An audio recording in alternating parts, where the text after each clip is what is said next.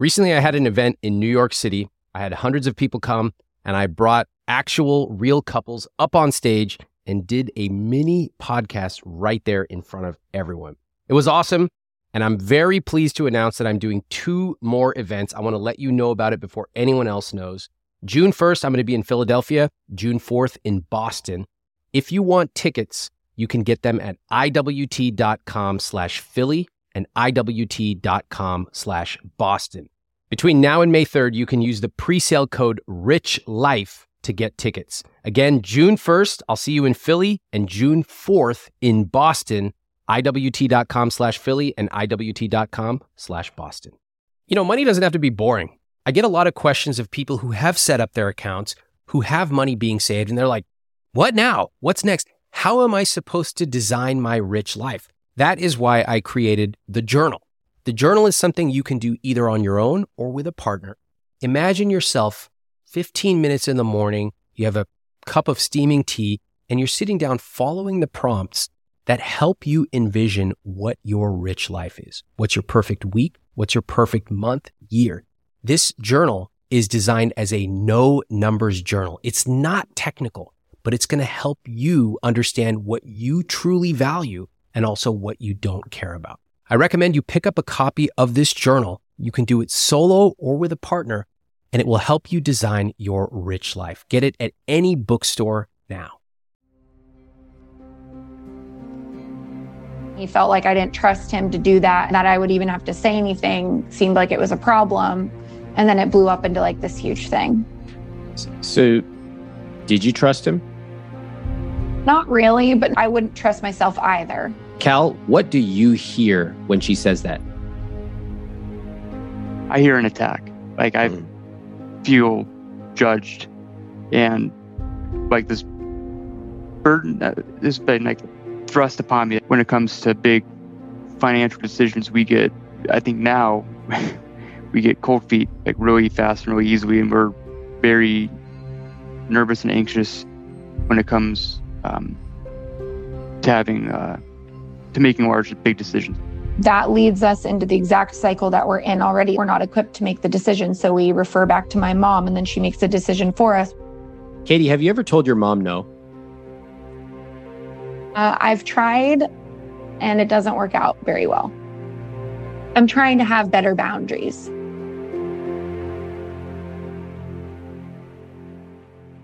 Today, I'm speaking with Cal and Katie. They're in their mid-20s, and they make over $100,000 a year.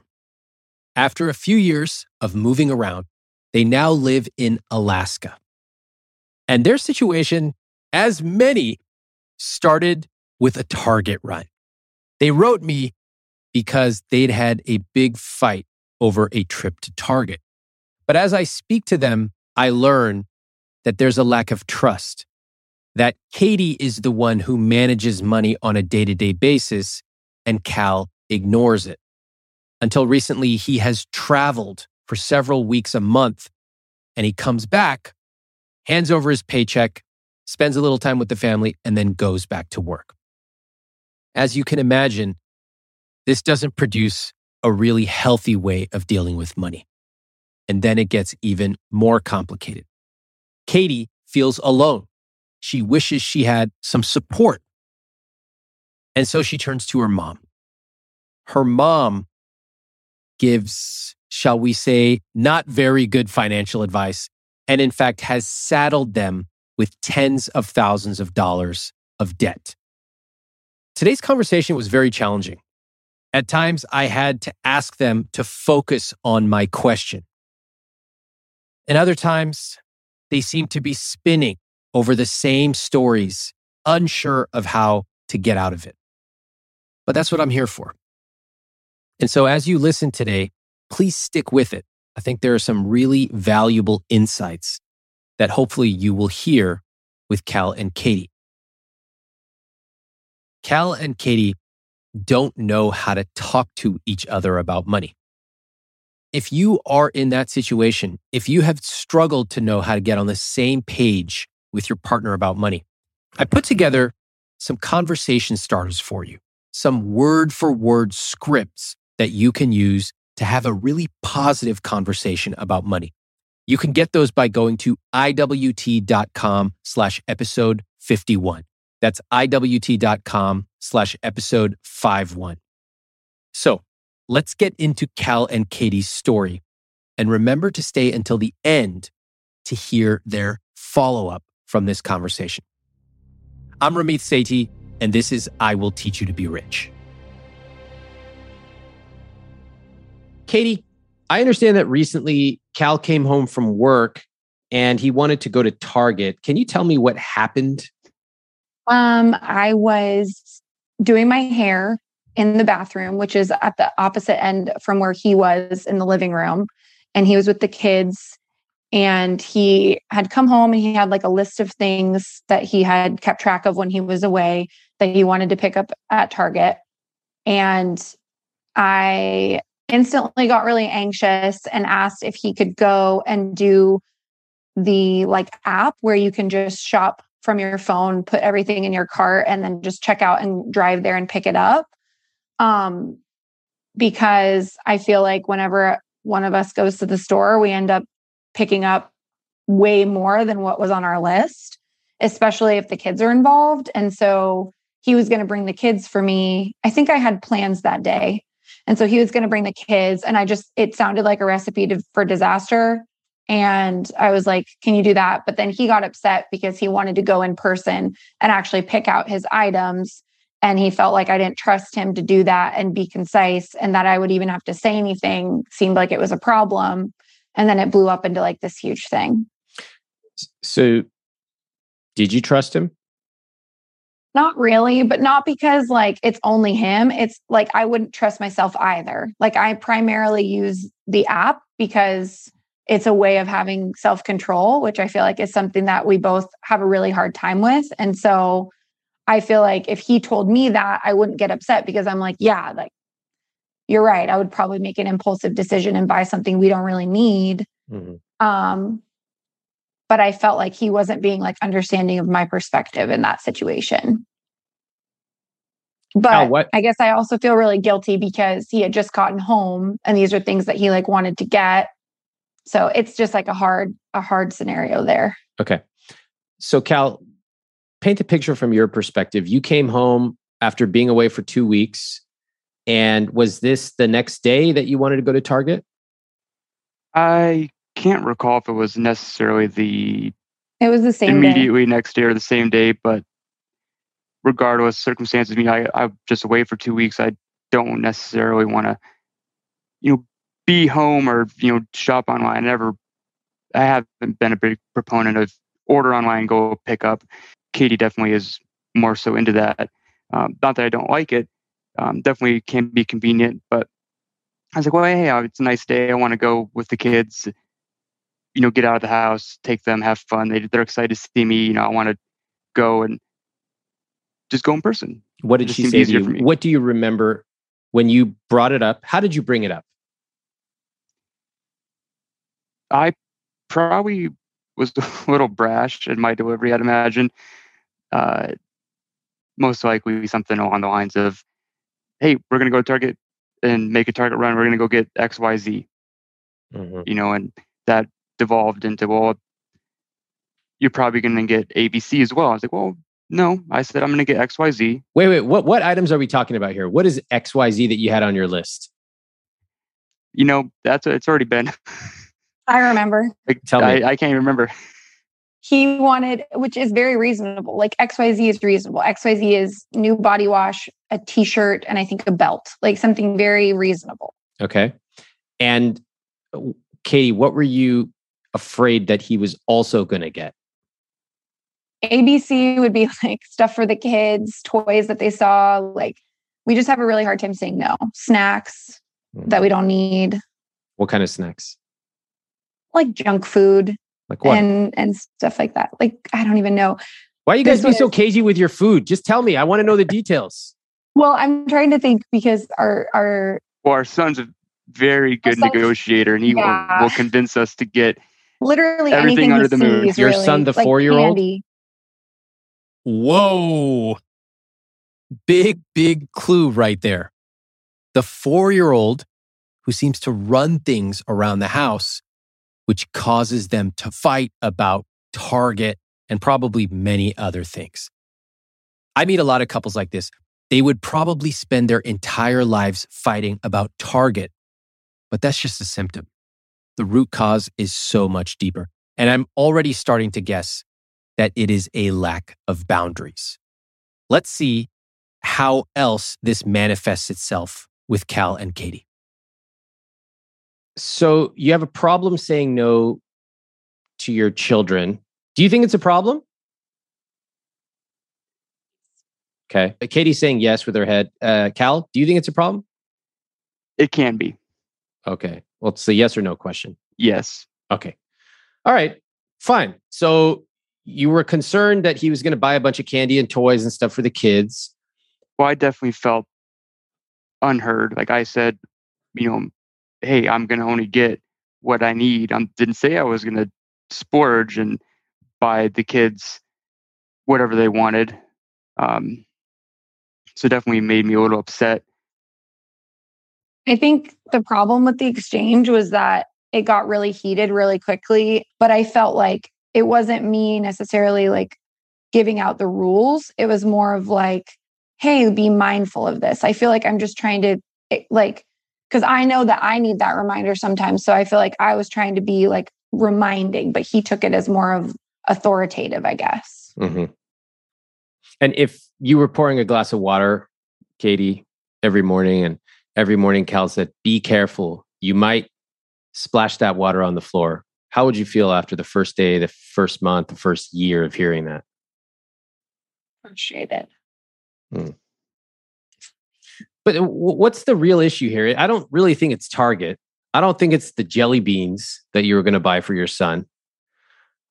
So give me another example. A more recent example is like, I will be checking the bank accounts and like checking the budgets and stuff. And I'll make a comment like, wow, we spent all of our month's budget in 2 weeks. Like it's not even been halfway through the month. And he'll just get frustrated that I brought it up. Like, he's like, why do we do this? And it's like, it's not helpful. And he gets like upset that I brought it up. And he feels like I'm blaming him by just mentioning it. It's saying like it's his fault. Cal, what do you hear when she says that? I hear an attack. Like I feel judged, and like this burden has been like thrust upon me. Like, hey, here it is, figure it out, deal with it. Like, here's all the weight of that problem. I see. And what does that feel like to you? Immense pressure. Feels frustrating. I'm trying to find the words. It's just hard, like too much to handle like all at once. Like I just got home. I want to decompress. I want to spend time with my wife, spend time with my kids without feeling the burdens of life. Not necessarily to shelve it and to like not think about it, but just have a moment of rest. Like I just got off of working, every day, 12 hours a day for 2 weeks. Like I wanted a moment of rest with my wife and with my kids. This example actually sheds a lot of light on what is probably going on with Cal and Katie as it relates to their money. Cal, totally disconnected from money. In fact, he physically leaves to go to work for several weeks a month, comes back, doesn't want to talk about anything, just wants to spend time with his family. Katie is managing things on a day-to-day basis, highly involved, checking apps all the time, emotionally invested to the point of feeling anxious, feeling alone because Cal is not engaging with the money. And so she starts to try to control things. As soon as she sees him, she's saying, what about this? What about that? Don't go to Target. You're going to spend too much. Our 4-year-old is going to make you buy toys and I don't trust you to say no. Frustrating to listen to, but I feel a lot of compassion for the two of them. There are a lot of couples where one person is the one in charge of money. And oftentimes they find themselves chasing the other person, just wishing that they would actually care about money a little. And they don't usually come out and say that. They don't usually come out and say, I feel alone. I need a partner in this. They will usually say things like, why'd you spend so much money on that? How could you do that? We're running out of money. And you can understand that. They're frustrated, they're anxious, they're nervous. It's hard to know how to have these types of conversations. So let's give them a little bit of grace. This is why, by the way, I created that conversation guide, iwt.com/episode 51. There are very specific word-for-word scripts you can use with your partner to change the way that the two of you talk about money. Instead of attacking or running away, you can have these constructive conversations and start to shift the way that you both feel and act around money. So check those scripts out, iwt.com/episode 51. If you ever follow me on Instagram, sometimes you'll see me post about my behind-the-scenes travel experiences, coffee tours, salsa making classes in Mexico, all kinds of culinary stuff in India. And I'll get a lot of people saying, where do I find that Kyoto notepad maker that you found? And one place you can find that is Viator. In fact, my wife and I used Viator to book a Segway tour where we took a tour of a new city and we had an amazing experience, something we never would have thought of doing on our own. They offer everything from simple tours to extreme adventures. And with over 300,000 bookable experiences in 190 countries, there's something for everybody. Plus, Viator's travel experiences have millions of real travel reviews, so you have the information you need to book the best travel activities for your trip. When you book a travel experience with Viator, there's always flexibility and support with free cancellation, payment options, and 24/7 service. Download the Viator app now and use code Viator10 for 10% off your first booking in the app. One app, over 300,000 travel experiences you'll remember. Do more with Viator. I get tons of email every single day, and I want to give you a behind-the-scenes look at how I manage emails from my team, from my family, and from you. I use a piece of software called Superhuman, and this is an email software that I actually pay for out of my own pocket. It works with your existing email service like Gmail or Outlook, and let me share how it saves me over 10 hours a week. So here are a few things I love about it. First off, it splits my inbox into different streams, so my important emails come into one place. It's not cluttered with a bunch of subscriptions everywhere. Next, I use keyboard shortcuts, unlike you barbarians who literally click and peck through every single email. U to mark it unread, S to star it, J or K to cycle through messages. I use keystrokes to schedule messages, like when I want to ask one of my coworkers a question, but I don't want to send them an email on a Saturday. Now, I can work through dozens of emails in minutes using this. And Superhuman just introduced an AI feature which allows you to take a huge email with all these people chiming in and automatically summarize what's going on in a few bullet points. It'll even draft emails for you. So if you want to buy back your time, Superhuman is a no-brainer to me. It's something I spend my own money on, and I love it. Right now, all IWT listeners will get a free month of Superhuman. You can get started at superhuman.com/Ramit. That's superhuman.com/Ramit, RAMIT. Okay, so you got married at 20, and you mentioned that the two of you incurred a lot of debt. Walk me through that. The first thing that happened was right before we got married, Cal and I decided to take the savings that his parents had saved for him like his whole life and buy a car with it instead of investing it, instead of saving it for a house. And then we got, almost $8,000, $10,000 from our wedding a couple months later. And we spent all of that. We didn't think to save it. We didn't think to do anything with it. What did you spend it on? I don't even remember. Like, that's the problem even till today. Like it just goes. It's eating out. It's buying just things, just living. So you bought the car, you took the $8,000 to $10,000 from your wedding and just kind of spent it. What else happened? Then we moved to Minneapolis and we got a credit card and furnished our place with it.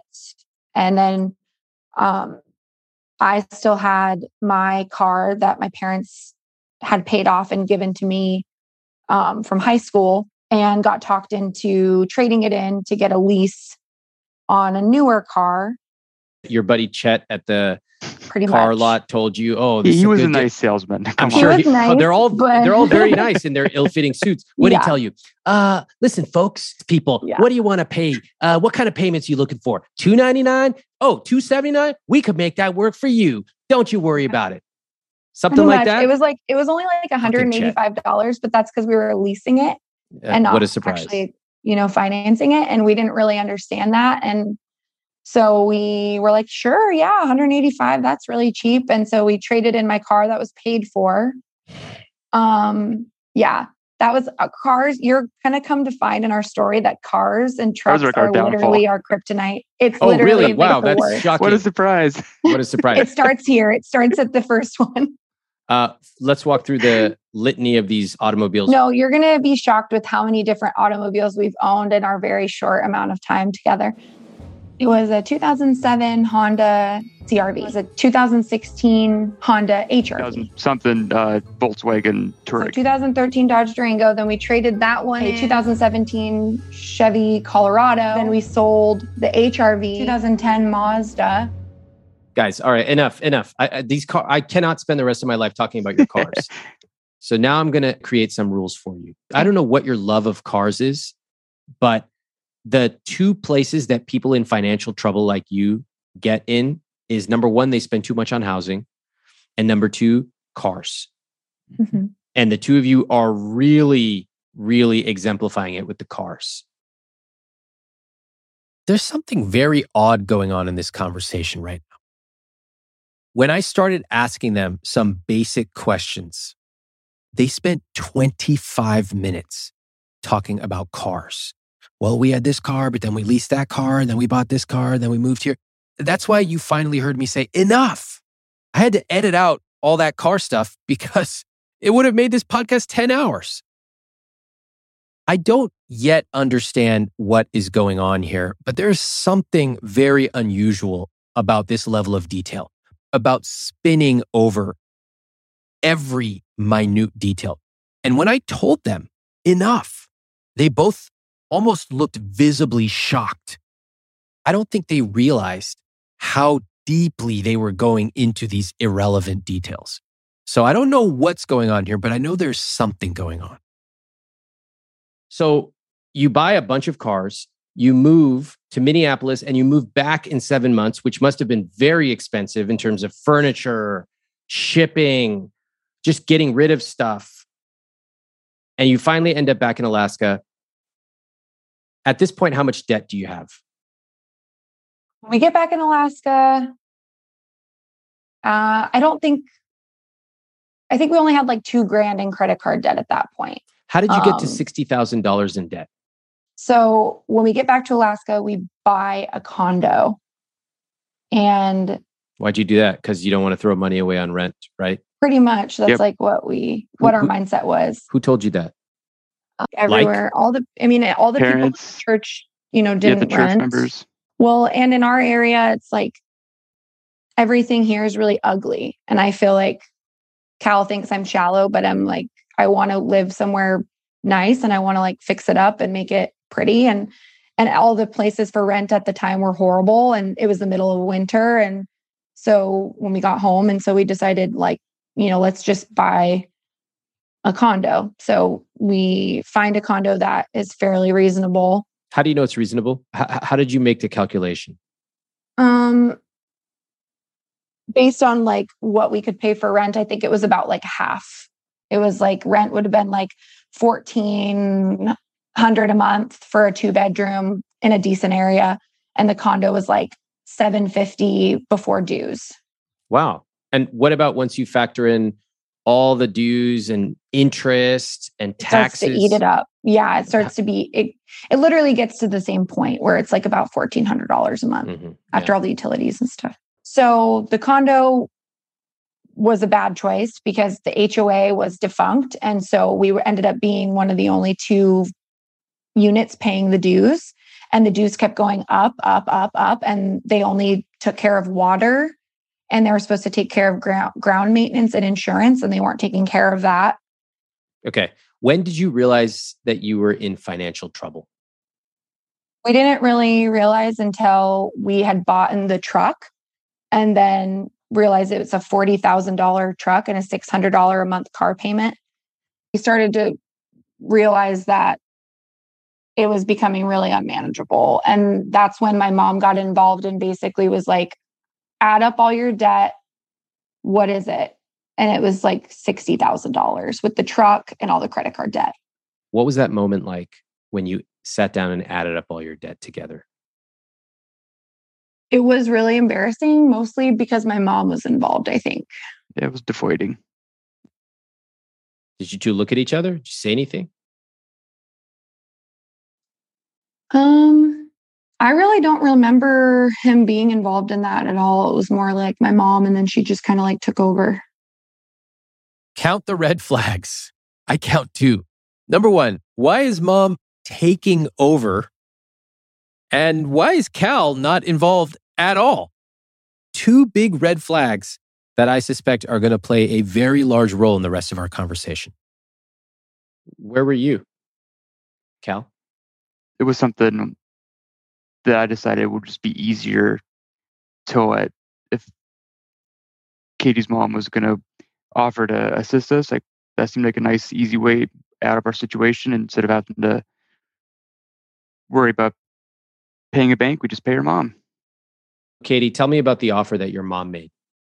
So she asked us to add it all up because I never had talked to her about our finances once we got married until we bought the condo. And I started to get really stressed out. And after the whole truck fiasco, I was really, really stressed out. And so I finally reached out to her to ask for her advice. And she told us to add it all up. And we realized it was $60,000 between all of the different, negative equity and all that crap. And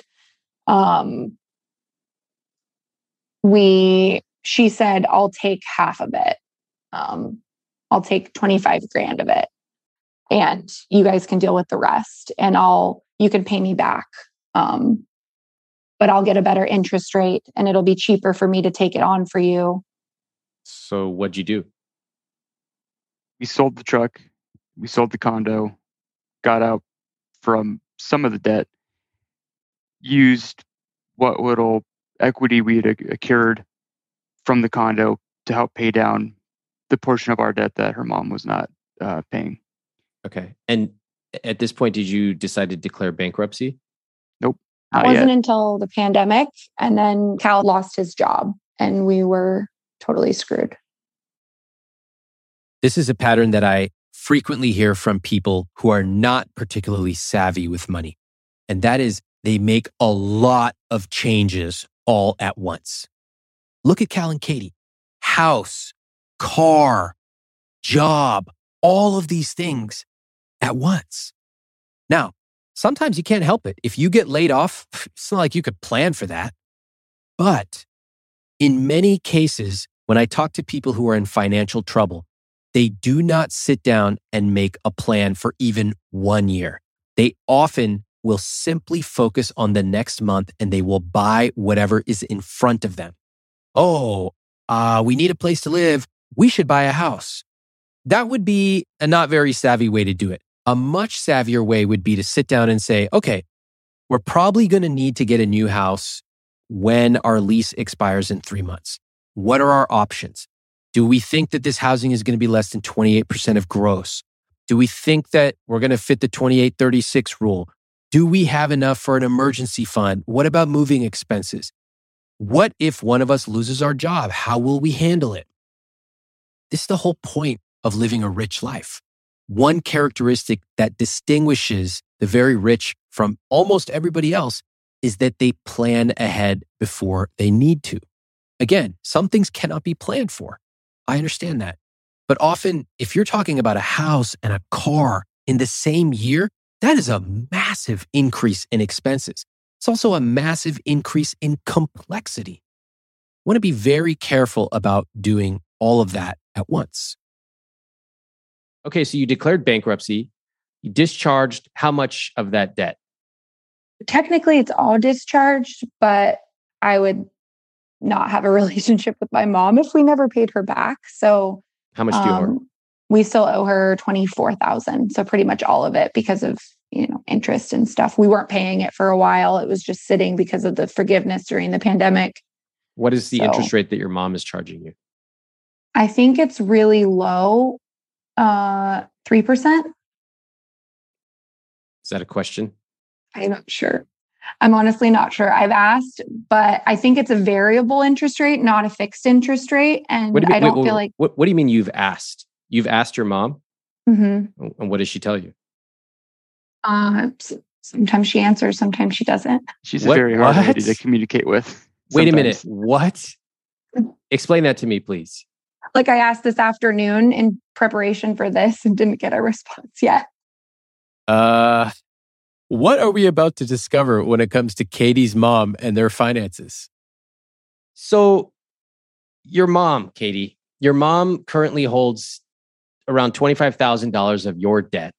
That was very nice of her to offer to take that on and give you a lower interest rate. What is your mom's involvement in your finances? Super involved. So it started with that first loan. And then when we had to do bankruptcy, she didn't ask us and just bought a car for us, but with the intention of us paying her back. What? Yeah, that's another. It was a gift. It was a surprise gift. Oh, here That's you go. not a gift. That's not a gift. So she just bought this car and said, "Here you go." And then was it free? No, you had to. They're shaking their heads. You had to pay for a $14,000 gift. Yeah, we're paying her for it. I mean, we've paid it down too. So it's like it started. I'm not asking what you've paid down. Hold on. How come it's always the details with you, Katie? I'm curious. Because I'm finding it very difficult to get to the heart of the matter here. And just, do you find yourself constantly spinning over details? This is really frustrating. Did you catch what just happened? We learned that Katie's mom gifted them a car and then told them that they were expected to pay for it. And I said to them, wait a second, you had to pay for a $14,000 gift? And Katie's response was, I mean, we've paid it down in part too. This is why I'm getting frustrated. Katie can't seem to give me a straight answer. And if she can't give me a straight answer, I bet she's not honest with herself about her financial choices either. This has been happening for our entire conversation. Remember, we spent over 25 minutes just going into the extreme details about every car they bought. At this point in the conversation, we have been talking for 2 hours. And I finally had to stop her to ask, what was really going on here? Number one, because we're going to spend the next 22 hours on this call. But number two, I'm guessing there's something really important here because very few people do what Katie is doing. If I ask a question, they usually give me a pretty straight answer. Katie is not, and I want to find out why. I have a friend of mine who's always cold. She told me she and her partner have totally different temperatures when they sleep. She goes to bed in a flannel pajama. She's got extra blankets. Her partner's running hot. So now she recently started testing the pod cover from 8 Sleep, one of our sponsors. Before she goes to sleep, she gets on the app, cranks up the heat, and when she gets into bed at night, it's already warm and waiting for her. The pod cover by 8 Sleep fits on your bed like a fitted sheet, and it collects information. It has sensors. The pod then uses that information to understand what you need to get better sleep. You can set it to heat up or cool down before you get into bed. It also adjusts while you sleep. And you can set it to change temperatures to gently wake you up in the morning. Best part, there are 2 zones. So if you run hot and your partner runs cold, you can each set your side of the bed to exactly how you want it. Improve the way you sleep by using my link at 8sleep.com/Ramit for $200 off plus free shipping on their high-tech Pod 3 cover. That's 8sleep.com/Ramit, EIGHT, sleep.com/Ramit, RAMIT, for a better, smarter sleep. A few years ago, I was at a tea tasting in New York with one of my buddies. I thought it was going to be a normal tea tasting. Suddenly, 6 people from Japan come in. They pour basically 3 thimblefuls of tea, and we tasted. I've never tasted anything like that. And they tell us if we were to buy that, just the 3 thimblefuls, it would be $75. Now, drop for drop, that's the most expensive thing I've ever had to drink. Not all of us have the time or the money to buy that specific tea from that specific mountainside in Japan. But what if you could capture that feeling of the care and the love, even the way that they served it to us? What if you could bring that to your home every morning? Well, I want to introduce you to one of our newest sponsors, Pique Tea. What makes Pique Tea special is that the tea is cold extracted using only wild harvested leaves from 250-year-old tea leaves. That makes the tea rich in minerals and other beneficial compounds. Now, the greatest part is that Pique Tea is zero prep. There's no tea bag that you have to steep for the perfect amount of time. Pique dissolves in cold or hot water in seconds. It's already pre-measured, it's perfectly brewed, and it's perfect to take if you travel. My team's been trying Pique Tea, and they especially love the Pu'er green teas. For a limited time, get up to 15% off and a free quiver with 12 tea samples with my link, piquelife.com/Ramit. That's PIQUELIFE.com/Ramit, RAMIT. How come it's always the details with you, Katie? I'm curious. Because I'm finding it very difficult to get to the heart of the matter here. And just, do you find yourself constantly spinning over details? Yeah. Why is that? Sure. I don't know. Does it give you comfort? Maybe. I think so. Does it give you a sense of control? Yeah, that's true. I think you're going to have to gently give up a little bit of control in this conversation, because I can't push against you. It's just not working. Do you trust that I'm going to take us to a place that will help the two of you? Yeah. Okay. She's been looking forward to this for a long time. I know she's really nervous. I understand you're nervous. I get it. It's an unusual situation. But Katie, I really need you to trust that I'm here to help you. And the way that you can show that trust is answer my questions and know that deeply I want to get to the root of what's going on. But I can't get there if we're getting distracted by all these details that are going through your head. Okay? Put your hands in mine. Let's go there together. We'll all go there together. I find this pretty interesting. I think Katie's probably being honest. I think her way of answering questions does give her a sense of control. I often find that people feel they need to give me all the context to their answers because they really feel that I need to understand every little detail. That's very common.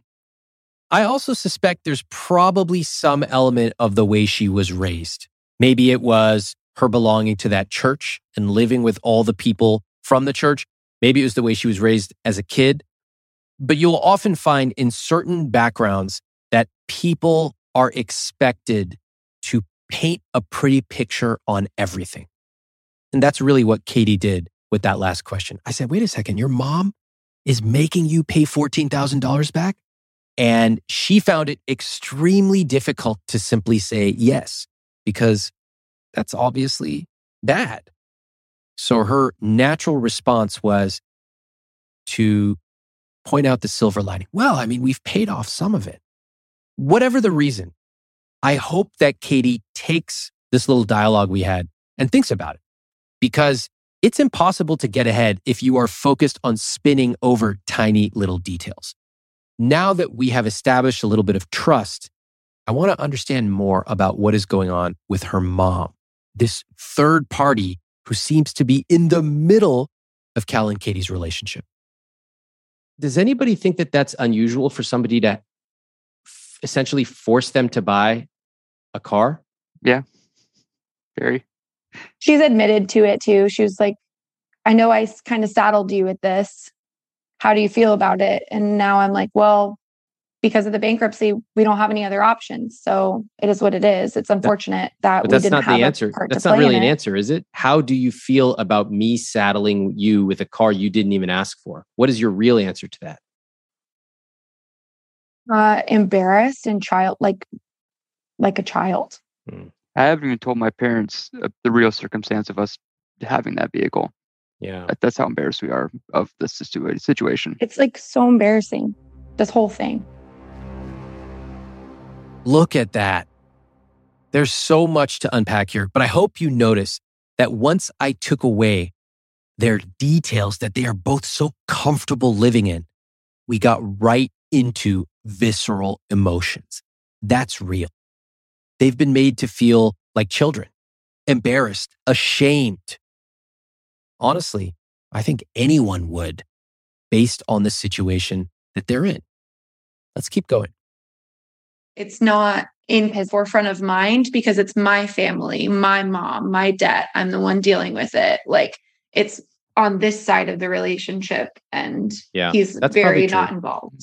Yeah, out of sight, out of mind, I guess, in a sense. I'm not even really, I have a basic understanding of how much we owe her, but, I don't know any of the numbers truly.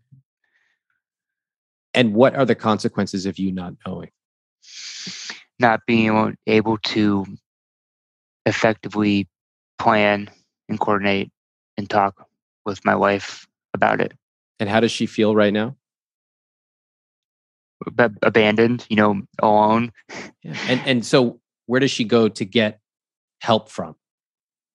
She can't get it from me. She goes to her mom, goes to her family, and the cycle just keeps on going. Can you walk me through these conversations you have with your mom? So at a certain point, like, what is an example where the two of you couldn't make a decision? So Katie, you went to your mom. Just today, because the car Kyle was driving back and forth to work broke down. She knew it broke down because she had to come pick us up from the tow truck. And I couldn't hide it or anything like that. So she knows about the situation and she knows we need to get another vehicle. So she's providing, her thoughts on what we should do. And then. And how does she say that to you? I think you should do this. I think you should wait. I don't think you can afford X. I think this. And how do you react to that? What words do you use? Okay. You how old are you again? 27. And when you hear her getting into the you should do this, you should do that, how would you characterize the way you react to her? Now, because I feel so shameful and like I can't make a good decision, I'm very submissive. Yeah. Like a child. Yeah. We just had this conversation today. And we literally were having this conversation on the way here because it's not just my mom, it's my dad. Like, my dad's texting here, I found this car. You need to trade your truck and give XYZ amount of money that we don't have. And then you can have this truck. And it's never a conversation. It's always we're being told like children what we should do. And then, in the end, do you do what they say? I'm really proud of Cal because he actually became involved today, this week with this particular situation with the car, said no to buying a new car at 19% interest, which was really awesome. And he 19 fucking percent interest? Yeah, he was like, absolutely not. Oh my God, I cannot do another car story. However, I do love the example that Cal and Katie just gave me of Cal saying, no, we're not going to do that. I am curious how her parents even had the guts or the space to have this kind of influence. And I want to get Cal involved here. I really want to understand how he thinks things ended up here because he doesn't see it yet. It seems easier for him to blame Katie's mom than to really think about what led to the situation with Cal and Katie together having their finances run by Katie's mom. I think one of the decisions, I think if not the top, was initially accepting the help from Katie's mom. We just had this conversation where Katie told me that she had the realization when she accepted it that there was no going back from as far as like the enmeshment goes of our finances with her. I'd say that would be the biggest one. What about you avoiding conversations about money? Oh, yeah. That seems like maybe number one. I'd spot that in, up higher. Yeah, I think so. I mean, well, look, I feel like it's like he doesn't want to be involved and he's so hands off that I feel like I need to take control and then I don't feel equipped. So I involve my family. That's pretty straightforward. Yeah. And does it work? No. It doesn't work because of the strings attached to it and the obligation. Like what? When Cal spoke of the moment when I realized there was no going back, before then, our money stuff was private. And now if I buy a new rug, it's an issue. Really? A rug? Yeah. Does that, I've been told explicitly, every extra cent you have needs to go towards this debt. You cannot be buying new rugs. And so then I, feel shameful and try and hide things. You two have a ghost in your relationship. It's the two of you. And who's the ghost? My mom. Yeah. But you invited the ghost in, didn't you? Mm-hmm. Sure did. In fact, you leave the door open. And every afternoon you say, come on in, haunt us. That ghost is a welcome guest in your relationship. So you grew up, Katie, never saying no, having things taken care of, it sounds like, for you. Mm-hmm. Getting married at 20. And if you look back at all those things, how do you think they all affected the way that you treat money today?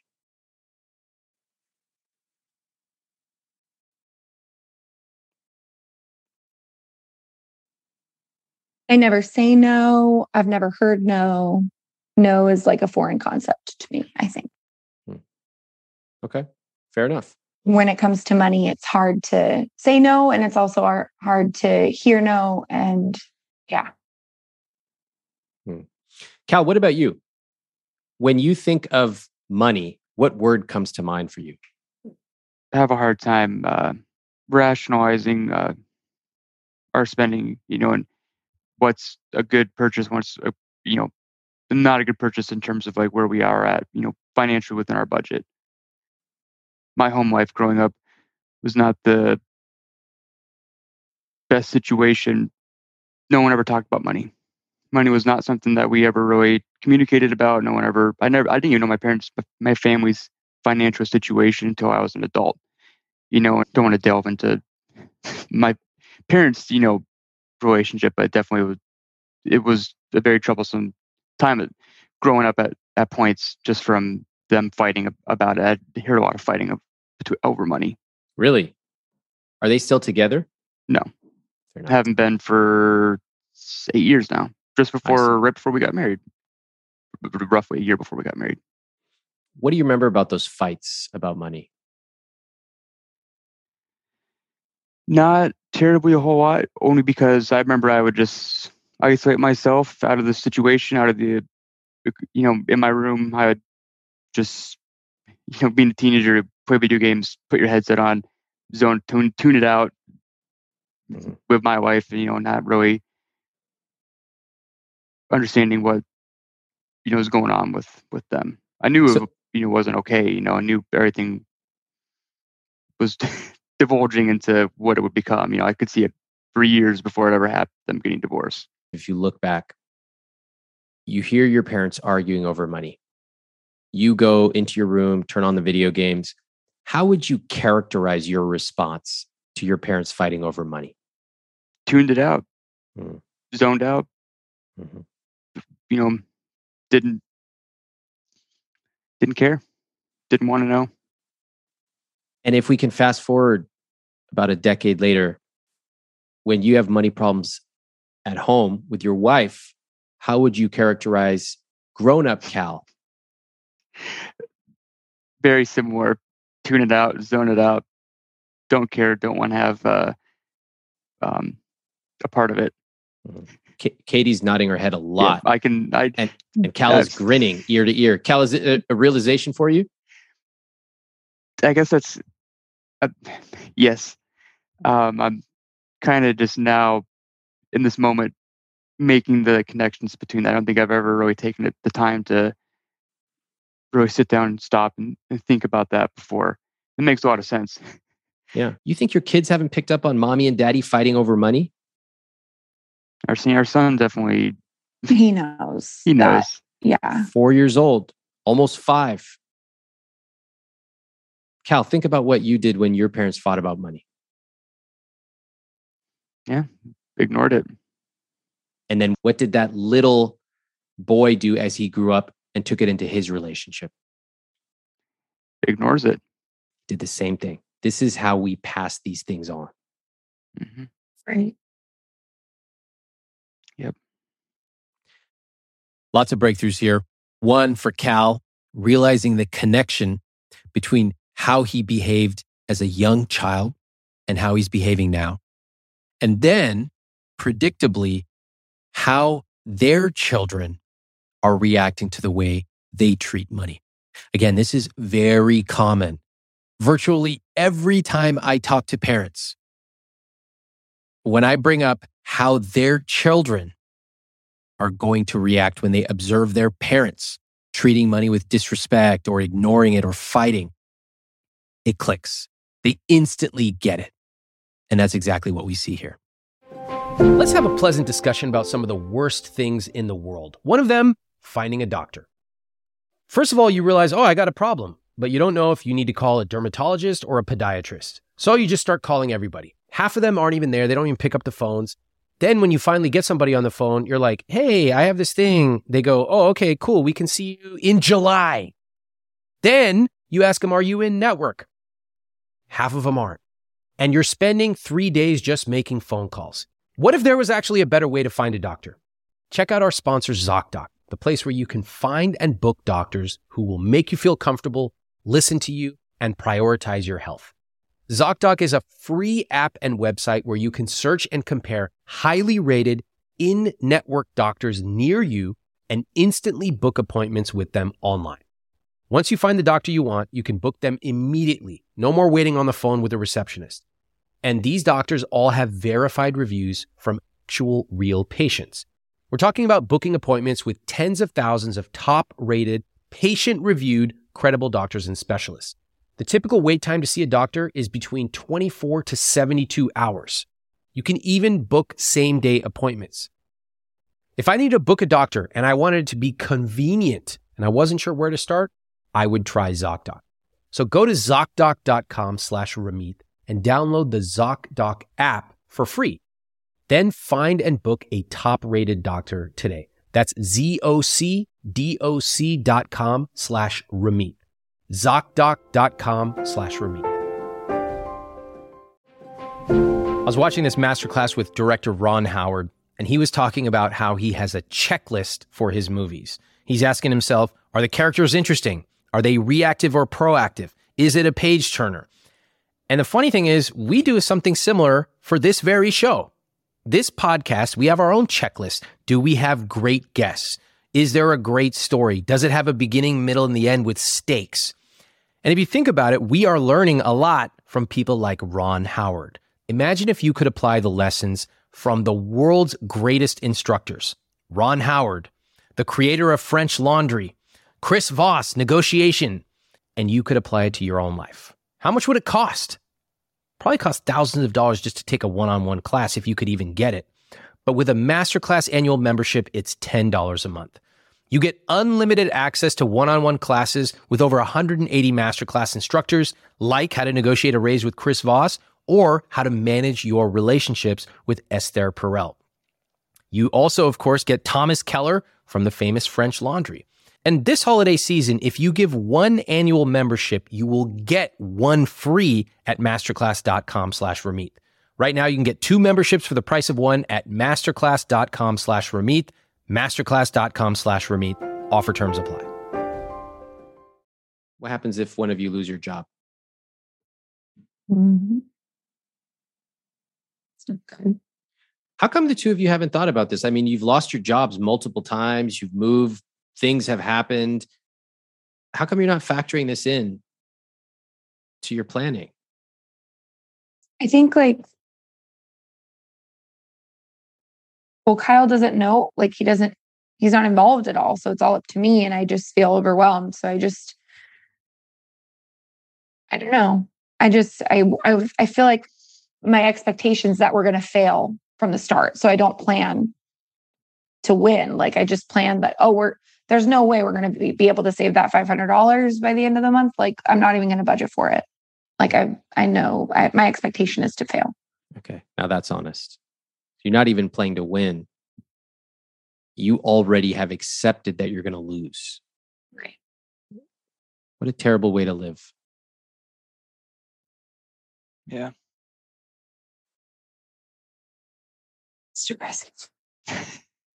What do you think, Kel? Hearing that from your wife? No, I mean, that makes sense. And I haven't thought about it that way, but those are the words that I didn't know I needed to hear, but those are that makes perfect sense. We're just playing to survive, playing to just push it on to another day. So you have options. What do you think your options are?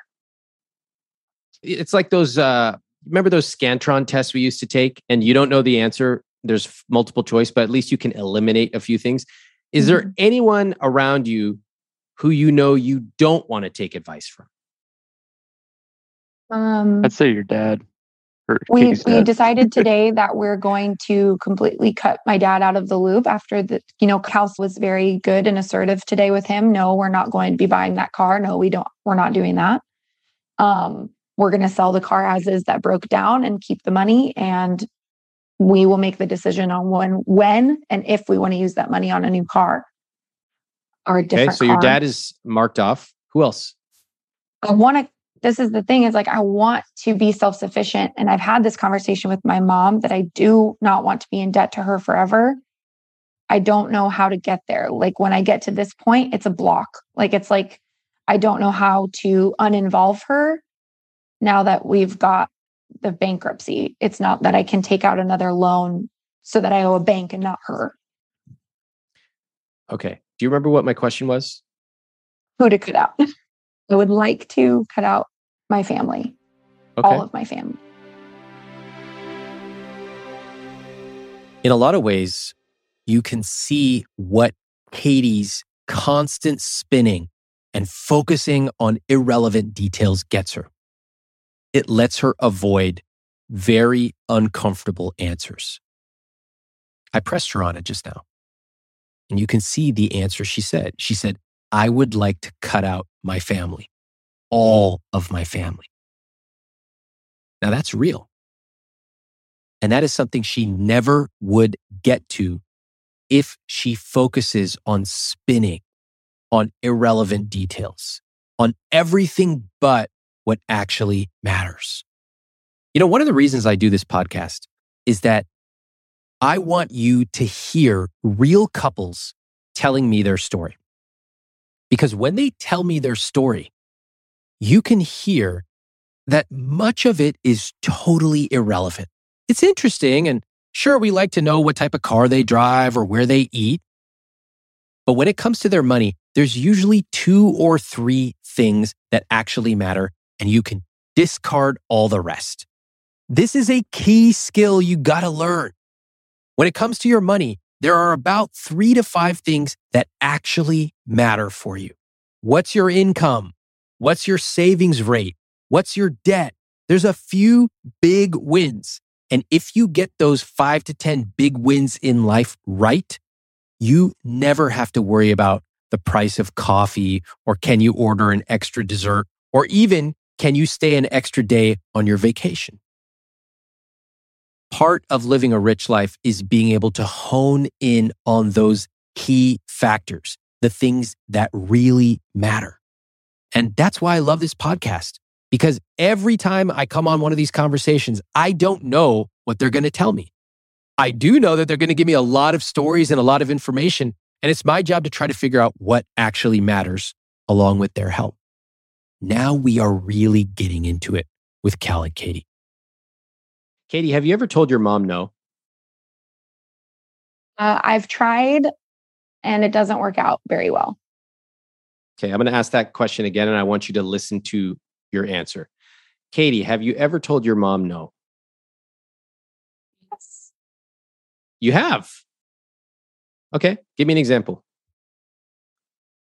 She asked us to watch her dog a couple years ago, right after she bought the car. And I felt indebted. So I originally agreed, and because she was going out of town. And then Kyle's mom decided to come up, and I said, hey, change of plans. My mother-in-law is going to be staying with us. It's really not convenient. Can we work together to find another solution? And all of a sudden I'm like this horrible person. I'm so ungrateful. All those things. Maybe I missed it, but where was the word no in that dialogue? Oh, I can no longer watch the dog. It's not going to happen. So then I don't really have a no. Okay, thank you. Okay, so can we rewrite your story? Because you never told your mom no in your entire life. Come on. True. I love that the example you gave me, in that example, your first answer to your mom was yes. And then when it became inconvenient, you want to change your mind, you go, hey, mom, can we come up with a solution together? That's not a no. Actually, I'm curious, Katie, have you ever told anyone aside from your kids or husband no? No. No. What does that feel like to say? I know it's codependent. Like, I know that it's bad. I know it's bad. I'm trying to be better, but I don't know if it's about being better. It's a skill. Yeah. You may I'm not trying to have better boundaries, but I don't feel like I've ever been taught boundaries. So I don't know. I just do it because I'd rather do it than hear about it or. Yeah. You seeing a therapist? Yeah, I'm currently seeing one. Good. Yeah. Good. And it helps a lot for sure. Good. I'm glad. Did you tell your therapist about the conversation we were going to have? Not yet. Okay. All right. Well, I definitely want to be sensitive to the work that you're doing with your therapist. I'm so glad you were seeing one. It sounds like it's much deeper than your mom and a dog and a Jeep. Right. I think the reason it's hard to get to the root of things is because everything feels so enmeshed. And it's like some of the same themes that you're recognizing are some of the same themes that my therapist recognizes. Yeah. Because it's hard to sift through. Well, look at where your kids are right now. Look at the Jeep that you're driving. I mean, it's every single place. I am really happy to hear that Katie is working with a therapist. I always encourage my readers, my listeners, if appropriate, seek out a therapist. And I talk about my experience in seeing a therapist. When Cass and I were discussing a prenup, it got really hard. And we went to see a therapist, and it was immensely useful. Now, while I wish everyone would go and see a therapist when appropriate in their life, the fact of the matter is, the vast majority of people will not. It's expensive. It's hard. It's unfortunately stigmatized in our culture. And I don't want any of that. That's why I encourage people to see a therapist. And I talk about my own story. But with this podcast, I also wanted to set the context of where this podcast fits in. It is not therapy. And I don't try to pretend it is. I have a lot of respect for therapists who are highly trained and work with people for many years. That is phenomenal. This podcast, I get to speak to a couple once, maybe a little bit of email follow-up. But imagine, because most people will never see a therapist, what do? They often will go on TikTok and get financial advice. They will try to read a book, but their partner won't read it too. And so they're stuck. And that's why on this podcast, I wanted to go behind closed doors and show you how couples actually talk about money. For some, this alone is super helpful. It gives you the ability to have a conversation with your partner like you've never had one before. Others might say, wow, we should do this and we should actually go see a therapist. I think it would be really helpful. Whatever you choose, I want you to know there are lots of options out there. I don't want anyone to ever stigmatize seeing a therapist. And this podcast fits in, but does not replace therapy. Cal, if you're honest and you look forward 2 years, where do you think you will be financially speaking? One of the stipulations with us being able to buy a house, her mom has made it very clear and continues to make it very clear we need to pay her off first. So before we can even remotely think about saving for a house, we need to save to be able to pay her off. Well, you owe her $25,000, correct? Yeah, which is, it's a very fair thing. And me and Katie both agree to that. And we understand that, and this is something now that we've been working towards, and we're trying to find out a solution on we would like to find a solution to expedite that process. What happens after you pay off your debt? I didn't get a clear answer to that. Have you two ever thought about life after debt? I have. I can't say that I necessarily have. Katie, what have you thought about? I want to go on trips. I want to be able to make a purchase and not feel guilty about it later on. And I want to be able to take the kids to Disneyland and not have to have, like one of our family members come because they offered to pay for it. I want to be self-sufficient. I want to be able to do things for our kids and our family and start our own traditions and vacations and memories. That's a powerful vision. Yeah. Have you two talked about that vision before together? Yeah. Now that she's mentioned that, yes, we have, we've communicated that with one another. Okay.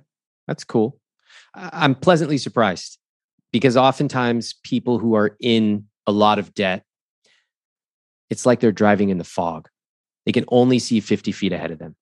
And if you ask them what's past 50 feet, they go, man, I'm just trying to make it the next 50 feet. And so it's cool to hear you have a vision. I love that. Being able to buy something without guilt, being able to go to Disneyland without a family member having to pay for it. I think that's beautiful. Well, let's figure out if we can get you there. What do you think would prevent you from paying off your debt? We're stressed out about having to make a big decision and it's literally crippling. So I feel like not making a bad decisions where it comes to big purchases like cars or houses in the future or taking a trip when we shouldn't, stuff like that we can't afford would keep us from being able to get there. Okay. Cal, what's going to stop you from paying off that debt? I think Katie kind of said it in, I think, a really good way. I mean, when it comes to big financial decisions, I think now we get cold feet like really fast and really easily, and we're very nervous and anxious when it comes to making big decisions like that.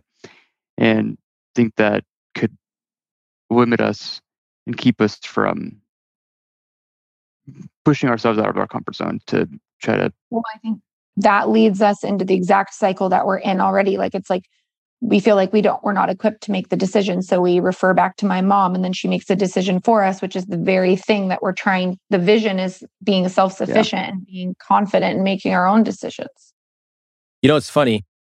One principle of psychology that I have observed with human nature is that most people would rather do the same thing for years and years, even if they are failing, than try something new. Most people are more comfortable sticking with something and failing than trying something new and potentially failing. See how ridiculous that sounds? But that's the way we do it. Think about it. People who have been frustrated about finding a job, they go about it the same way they've been doing it for years and years. They send a resume on a website and they wonder why they don't get a response. I had a young woman on Instagram DMing me the other day. She's tried this. She got 8 applications in, nobody responded to her. I said, why don't you join the Dream Job program? We show you a better way of doing this.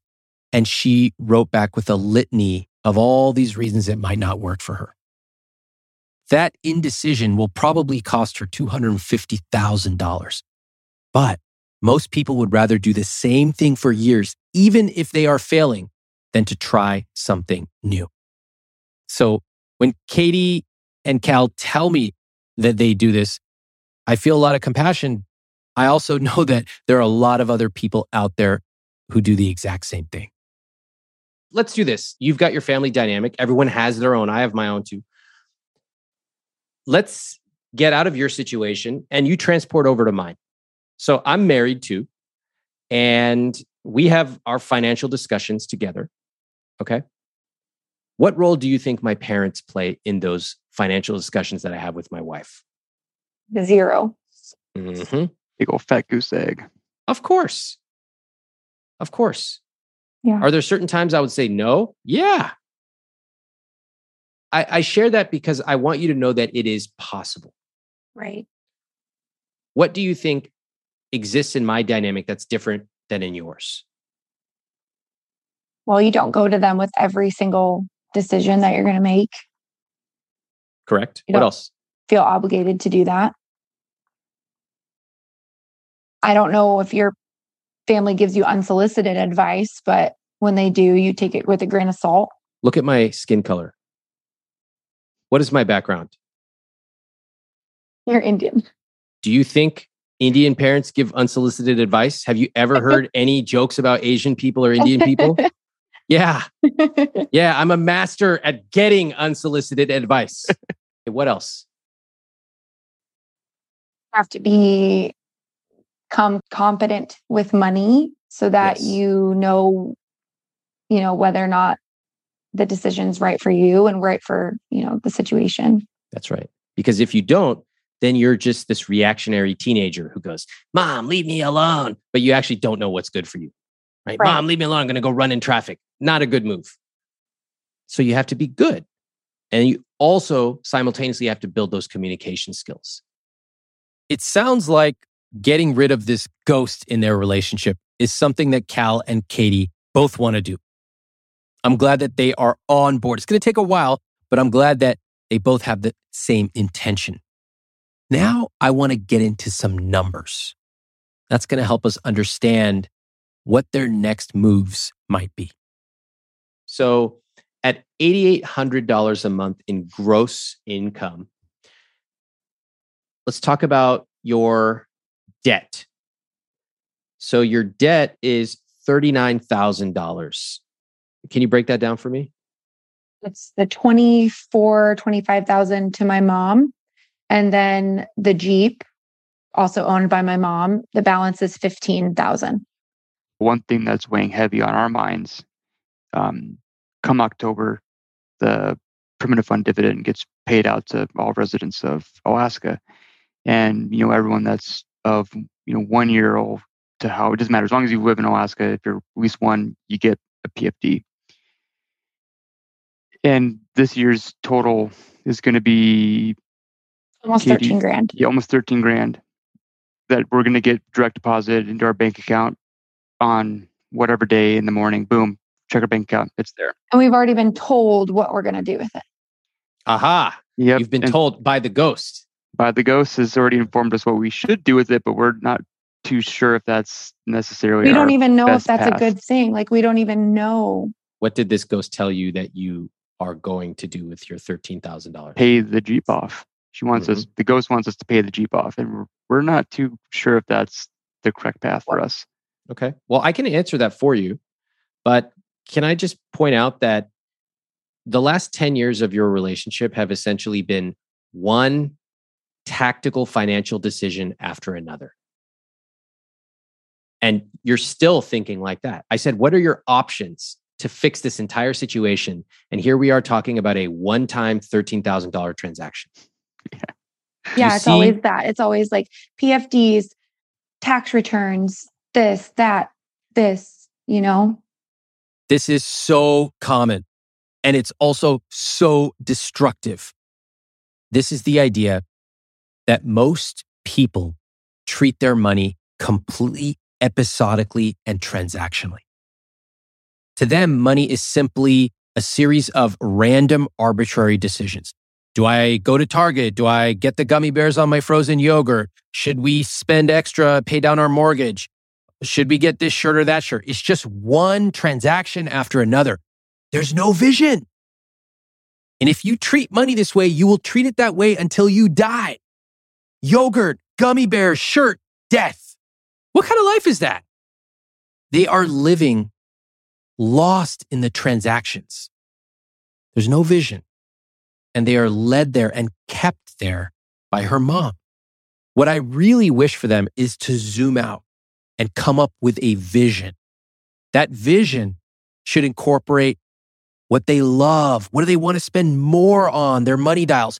What's a priority to them? Do they really want to pay this debt off? How fast? What are they willing to do in order to accomplish that? A set of money rules. They can be simple things like, we're going to have a date night once a month, or we are only going to eat at this place once a quarter. Whatever, it's their money rules. That is how you come up with a vision. But if you don't do that, you will spend the rest of your life just focusing episodically on random transactions and random money decisions over and over and over again. Okay. And your savings is $2,500. Your investments is $5,200. How do you feel about these numbers? It's painful for me because the way we do spend big chunks of money, like our tax return gone, we had $10,000 in that savings account and now it's dwindled down to $2,500. So it's painful. Dwindled where? What do you spend on beyond your means? Eating out. Yeah. Where do you eat out? Coffee shops. What do you guys get, delivery? No. So up here, there's like these drive-up coffee shops that are really good. And, going there every single day. Did you go there when he was at work? Oh, yeah. I would go there. I've been going every single day since I was about 16 years old. Really? Yeah, genuinely. Since I got my driver's license. It's about $7 to $8 a day. And then if I take the kids, I'll sometimes get them something, not all the time, but then it can get upwards of like $15 with tip. Mm-hmm. Usually I'm not operating at the coffee level. I don't know if you've heard any of my other material. I can tell you two things. First off, how important do you think your coffee habit is in light of your entire financial situation? I know that it's something that I'm willing to give up. It's hard for me to find the willpower, again, back to the mindset of like, well, I might as well get this $5 cup of coffee. Okay, so you totally ignored my question. All right, this is like number 10 on what you should be thinking about. Let me put it just bluntly. You two have 500 things that you're thinking about. What rug should we buy? We have this car. We have the PFD. He just got a reduced income. Oh my gosh, our bonus comes, but it's variable. I don't know about these rugs. And you're treating them all like they're at the same level. Right. And it's driving you both nuts. That's true. You two cannot get where you want to go by considering rugs at the same level as your debt. Right. They are not the same. They're not even the same animal. They're not even the same universe. A coffee problem, okay, we could talk about your coffee thing, is not the same as owing $40,000 to your mom for cars. Yeah. They're not in the same universe. But then she says, if you just didn't get your coffee, you could pay off this debt. Why are you listening to your debtor? You're totally right. It's just like, it's bad hearing it out loud. The worst nightmare would be that the two of you are just stuck in this pattern for the next 10 years. It's my biggest fear. Yeah, but in order to change, you have to change your behavior. Let's see if you're really serious. How much is that coffee? Coffee is almost as much as eating out. Okay. So what do you want to do about that? The same thing. Pick, a day that I or a couple days that I go out for coffee. Mm-hmm. So right now it's 7 days a week. How many days do you want it to be? Realistically, I think I could do 4. Okay. Why don't you cut it down? Start at 5. Do that for a couple of weeks. Get used to it. And then cut it down to 4. Mm-hmm. Take your time. Do it right. Right. But each week, I want you to be noticing it. This is a great opportunity for you to write it in a journal. Oh my gosh, it's my first day since I was 16 not going. This is how I feel. Just get comfortable with it. We're building new habits here. Doesn't matter to me if it takes you an extra week or 2 to get to your target. You both want a fresh start. This is your chance. Normally, I do not get to the coffee level when I work with people. I prefer to focus on things like asset allocation and money dials and investments and savings rates. But in this case, I actually think the coffee is really important. For Katie, the coffee matters because it is a symbol of old patterns, old routines. It is a symbol of letting old habits guide what you are doing today. And it displays a lack of vision of where she and Cal want to go. That's why I'm pushing them on the coffee. And this is why I think that the opportunity for a fresh start is a deeply human need, something that we all love the idea of. And for Cal and Katie, they really get the chance to create a new vision of how they want to use money. And coffee fits into that because it is a routine that she goes to and spends money on every single day. Continuing and looking on at your numbers here, your rent is fine. It's roughly 17%. Don't move. Okay? Your daycare is $1,000. I know. That's so good. You were about to move, huh? She was thinking about it. She wanted to. I was looking at places but then I was like, no, I should do the opposite of what I want to do, think I should do. And I was like, also thinking like, what would Ramit say? Stay there. Okay. You know what? Here. Okay. Usually I don't advise people, whatever you're going to do, just do the opposite. But maybe for the next 6 months, I do like to joke around with you, but I don't want to joke around with you about you trusting yourself. Okay. Here's what I would like instead. I don't want you to leave this call saying, whatever I'm going to do, I do the opposite, because that just further disempowers you. Mm-hmm. Right. The direction you're going, the two of you both need to actually become competent and confident with money. So I'll give you a lifeline. I'll give you like a bumper bowling. For the next 6 months, you think to yourself, what would Ramit do? How would he handle it? I made a mistake here. We were having a lot of fun, but I had to catch myself just now because I do not want them to do the opposite of everything they think. It sounds funny, but it's actually not funny at all. It's a trap because I need them to develop confidence and competence. And you can't do that if you're joking with your partner, like, whatever we're going to do, let's do the opposite. That actually just demeans you and it makes you feel stupid. You can't take yourself seriously. If you can't take yourself seriously, how can your partner take you seriously? So I caught myself there. I wish I hadn't even gone down that route. I don't want them to do the opposite of everything they think. I want them to build the skills so that they can think about money correctly. So do we want to change this? Absolutely. How can you, Cal, help change this? Step in and try to take a more active role. I mean, she's not wrong. I definitely have taken a back seat in our financial situation, but hopping in the passenger seat, instead of sitting in the back seat would be a better, or the co-pilot seat would basically be a better analogy, instead of just being a passenger, be your co-pilot. I think that's a great metaphor. Co-pilots.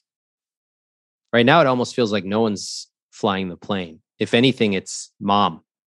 Yeah. When the two of you are co-pilots, guess who can't be in that cockpit anymore? Mom. How's she going to feel about that? Not happy. Yeah. What kind of She's techniques? literally told me, like, for example, like when we buy a house, she's like, you have to consult me. Like, you guys cannot make this decision on your own. It's like that repeated about every single decision, just I have no confidence that I can do it. Yeah.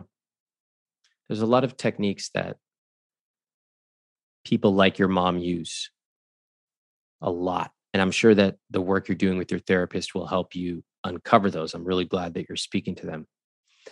That's a lifelong thing. But for me, speaking on the finances, I just can't tell you how outrageous it is from an outside perspective to hear someone say, my mom bought me a car and then made me pay for it. And that's saddled you. It will saddle you for years, the two of you. Yeah. This is almost an opportunity for you to each develop skills as co-pilots. You get to tell your mom next week, once the two of you solidify this, Mom, we really appreciate that you have helped us with the car loan.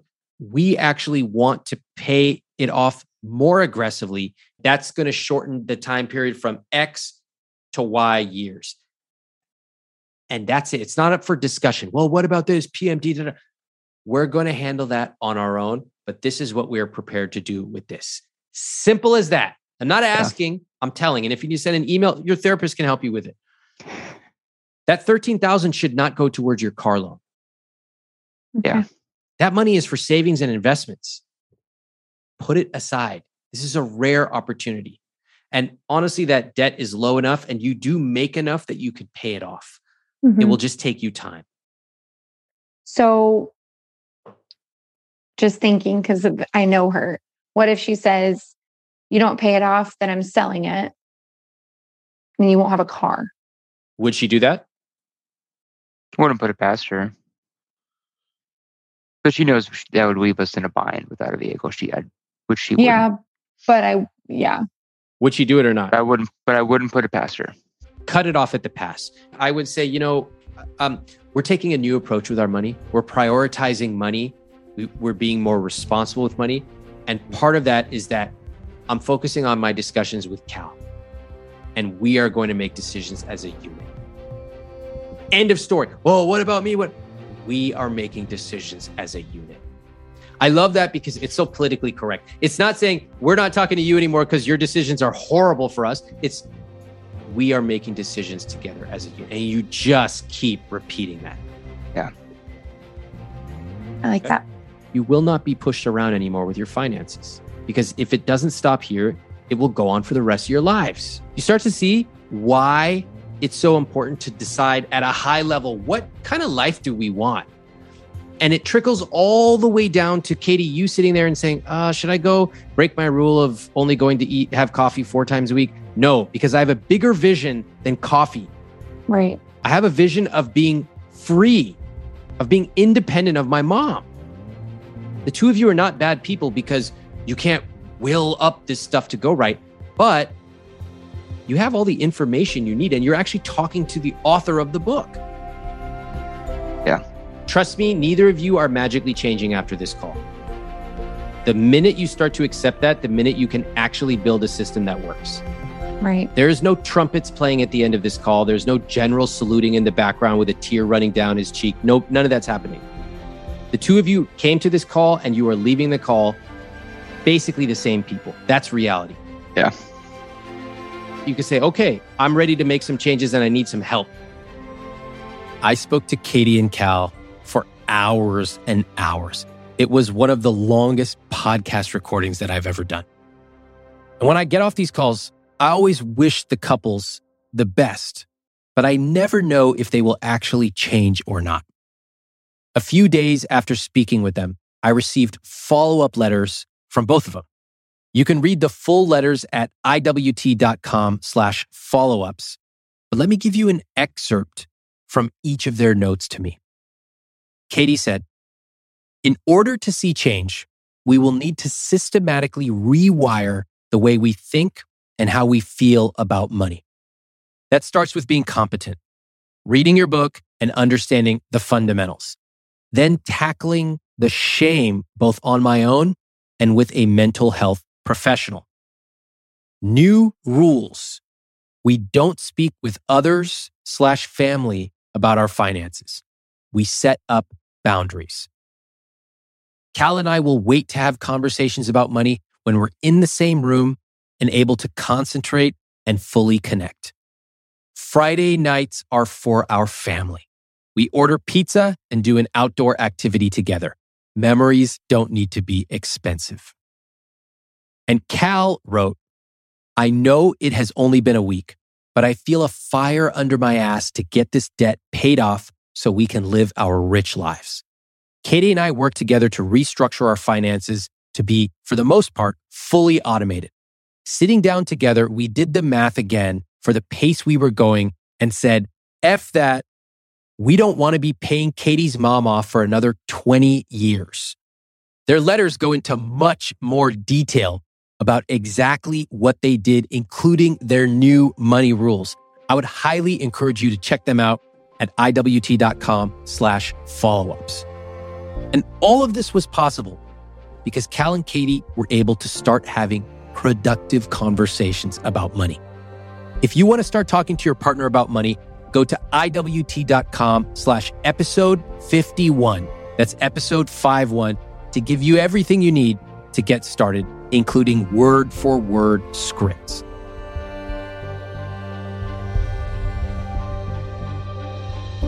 Thanks for listening to I Will Teach You to Be Rich. I'm Ramit Sethi. Please follow the show on Apple, Spotify, or wherever you listen to podcasts. If you haven't read I Will Teach You to Be Rich, my book, pick up a copy. You can get it at any bookstore or any library, and it will show you the specific tactics for how to build the I Will Teach You to Be Rich system into your personal finances.